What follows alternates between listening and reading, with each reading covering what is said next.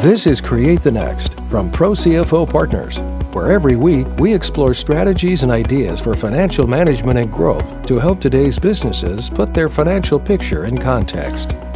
I'm Chris Bentliff here with Pro CFO Partners at Create the Next, our podcast, and I'm joined by managing partner, co-founder, Hale Fardi. And Hale, today we want to talk about annual planning.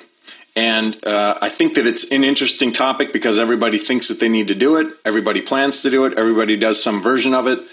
Most of it, in my experience, isn't terribly well done, and it's sort of quickly abandoned as soon as the water gets a little bit wavy. So let's talk about annual planning. From your perspective, what's the value of annual planning?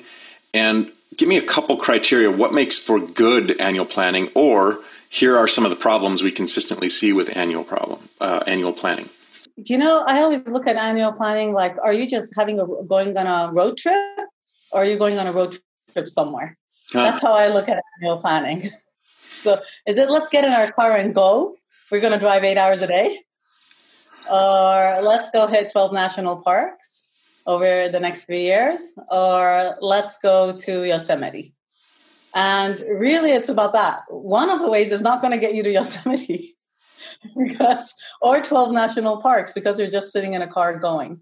And 8 hours, when people start with a budget, when they start with a numeric goal, that's what it is. Let's sit in a car and drive for 8 hours. Interesting. So you must do it. It's wonderful to have a place to go and a plan of action. It's great. Let's sit in a car and drive for 8 hours is a plan. It's not a good business plan.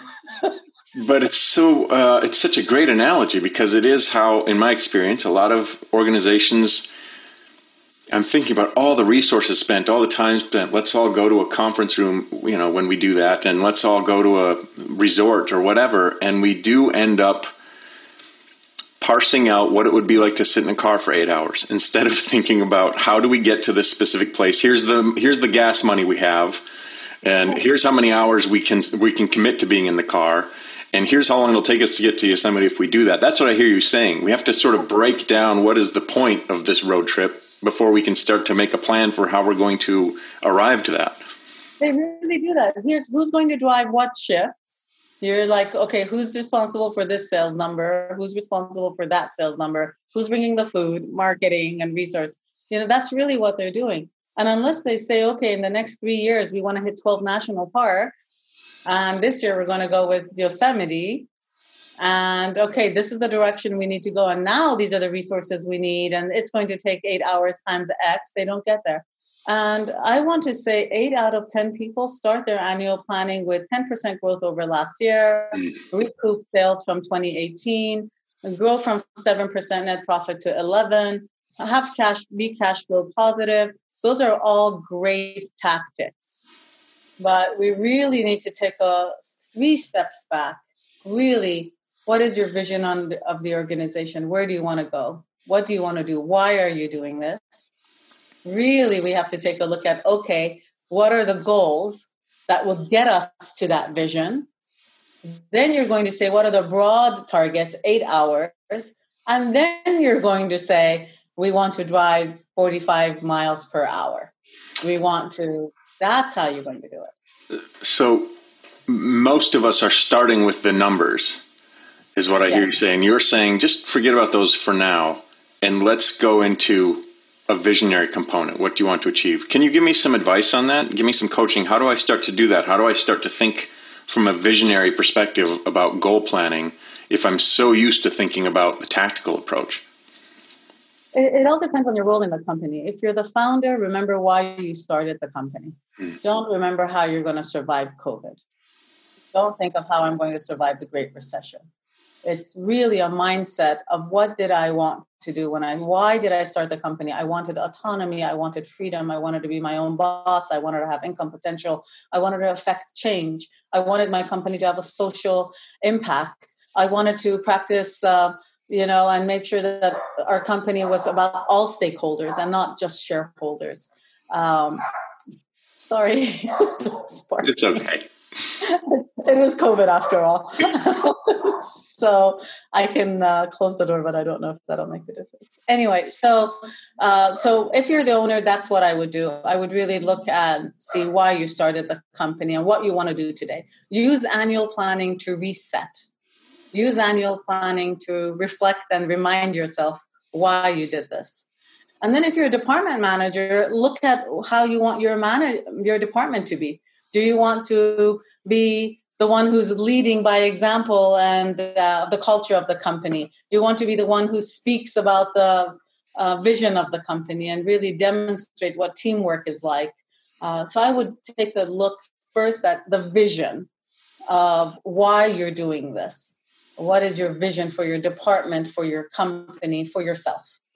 So is there an element of sort of isolated pre-work there for leaders before we get into company-wide annual planning? Do I need to spend some time just kind of recalibrating my own sort of why am I here and why am I doing this? Or is this something that we should be picking apart in real time together with other leaders on the team? The answer is yes and yes.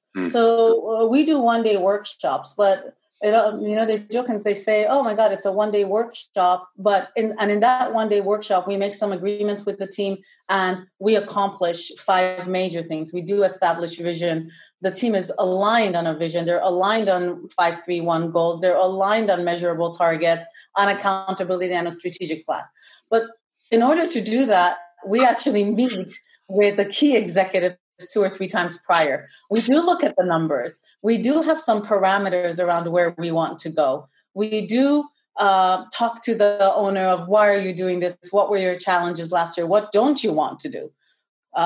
We do have those conversations before. So the answer is yes and yes. There is some preparation and reflection that the leaders of the organization or the individual has to do. But the workshop is about really being as minute as word picking in the vision. They don't like the word strive. They like to inspire. So they'll actually word pick so that they're all bought into that vision statement. And then they can go articulate it to their teams and engage their teams because they believe in it so passionately. Because that's interesting. The fine strokes matter. The details matter. And that's so interesting because I feel like in a lot of annual planning that I'm familiar with, it's not detailed enough. There's big blocks of, as you said, 10% growth over this. And instead of parsing out, okay, what specifically does that mean? It's just sort of this big, throw it out there and we'll figure out we'll vaguely know how to get there. So when you start with language, we start with the very basics of let's get these details. It sort of sets a tone for specificity and precision as you go on. Do you agree? I agree on the vision. Depending on how many sessions, your annual planning isn't a one-day thing. The workshop and the alignment is a one-day thing. Annual planning is over. There is pre-work. There is a one-day agreement day. And then the team is mobilized. They go out and they come back and they refine. And a lot of the details are done in that post-agreement, post-alignment. However, the vision statement has to be detailed. If you put out a vision statement that says, I want profitability, I want sustainable profitability, which is a prerequisite of a business. No business, even nonprofits, want to be profitable. It's just how they spend that profit. So if your vision statement says a sustainably profitable company, and it doesn't have a way that profit is shared with the customer and cost savings or with the employees in something, those words shouldn't be in your vision statement. Create the Next is brought to you by Pro CFO Partners, who believe every business deserves to work with an expert CFO to guide its success. Pro CFO Partners are expert financial officers networked across industries, verticals, specializations, and situations. Fulfilling the role of a part-time CFO with all-time commitment, Pro CFO Partners utilizes the innovative and exclusive FGC Financial Flywheel as a framework that creates momentum to drive your financial functions for sustainable success. Visit ProCFOPartners.com to explore how we can implement a systematic and scalable financial system to help you achieve your goal. ProCFOPartners.com. There is detail to it. I believe your vision and that when you're getting your team aligned should be workshop together. You should have some pre-work. The team usually has some pre-work. And then you bring all of that together and you say, okay, how are we aligned on this? And make sure everybody is going to Yosemite. That you're not saying we're going to 12 national parks, 3 people are going to Red Rocks, and 2 are going to Yosemite. Yeah. So annual planning, should I be calibrating that vision every single year? Or do I sort of do it this year and now I'm going to let that guide me for the next 3 or 5 years? Or how do I break down the vision to the 1 year and the 3 year and the 5 year plan? And how do I come back and make the necessary tweaks or adjustments to those things over time? We suggest setting a vision. First of all, if you're the owner, it's your vision of what you want to accomplish. So it's long term. But we suggest setting the business vision for 5 years. There are many consulting firms, there are many best practices that say 10 years. I think 10 years is just too long in our world today. I mean, I can't even envision 10 years from now, whether it's in any kind of environment, business, political, health. You can't do that right now. But 5 years is more palpable. We can kind of imagine a 5-year plan ahead. So for vision, I would recommend 5 years. That's what we do in our companies. And it's your course. So we try to stay true to course. And if a vision is well articulated, it's a vision that withstands COVID. It withstands recessions, even within 5 years. So the thing that I would look at annually is your revenue model. I think it's critical to look at your revenue model annually. I think it's critical to test it quarterly in this environment. Tell me more about that. Why is that critical? Why is that critical? The market is changing so fast. The technology and innovation is changing so fast. And what you think is your problem in the market and the solution you're offering may change. And COVID was the proof for that. So we are looking at new customer segments, new revenue channels with our clients in our quarterly meetings. We're not waiting till something happens, and it's part of being agile, adaptive, and innovative. So it's part of our discussion. It's a chapter in our discussion. It's a bullet in our quarterly discussions. Do we see any new opportunities?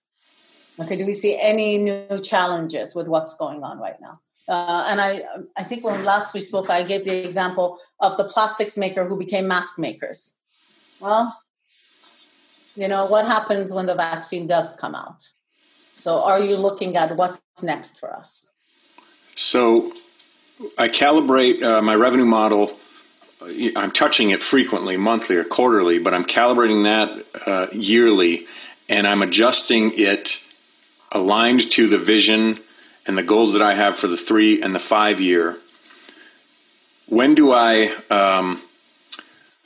you and I don't like the word pivot, but when do I adjust based on some of those market dynamics or based on some of those business dynamics so that I have a new or a different 1 or 3 or 5 year plan? I mean, how committed do I stay to my plan, and how much flexibility do I allow myself to have? Instead of going 1, 3, 5, I would go 5, 3, 1, and year 1 is laser focused because your goal is a place you're coming from, not a place you're going to.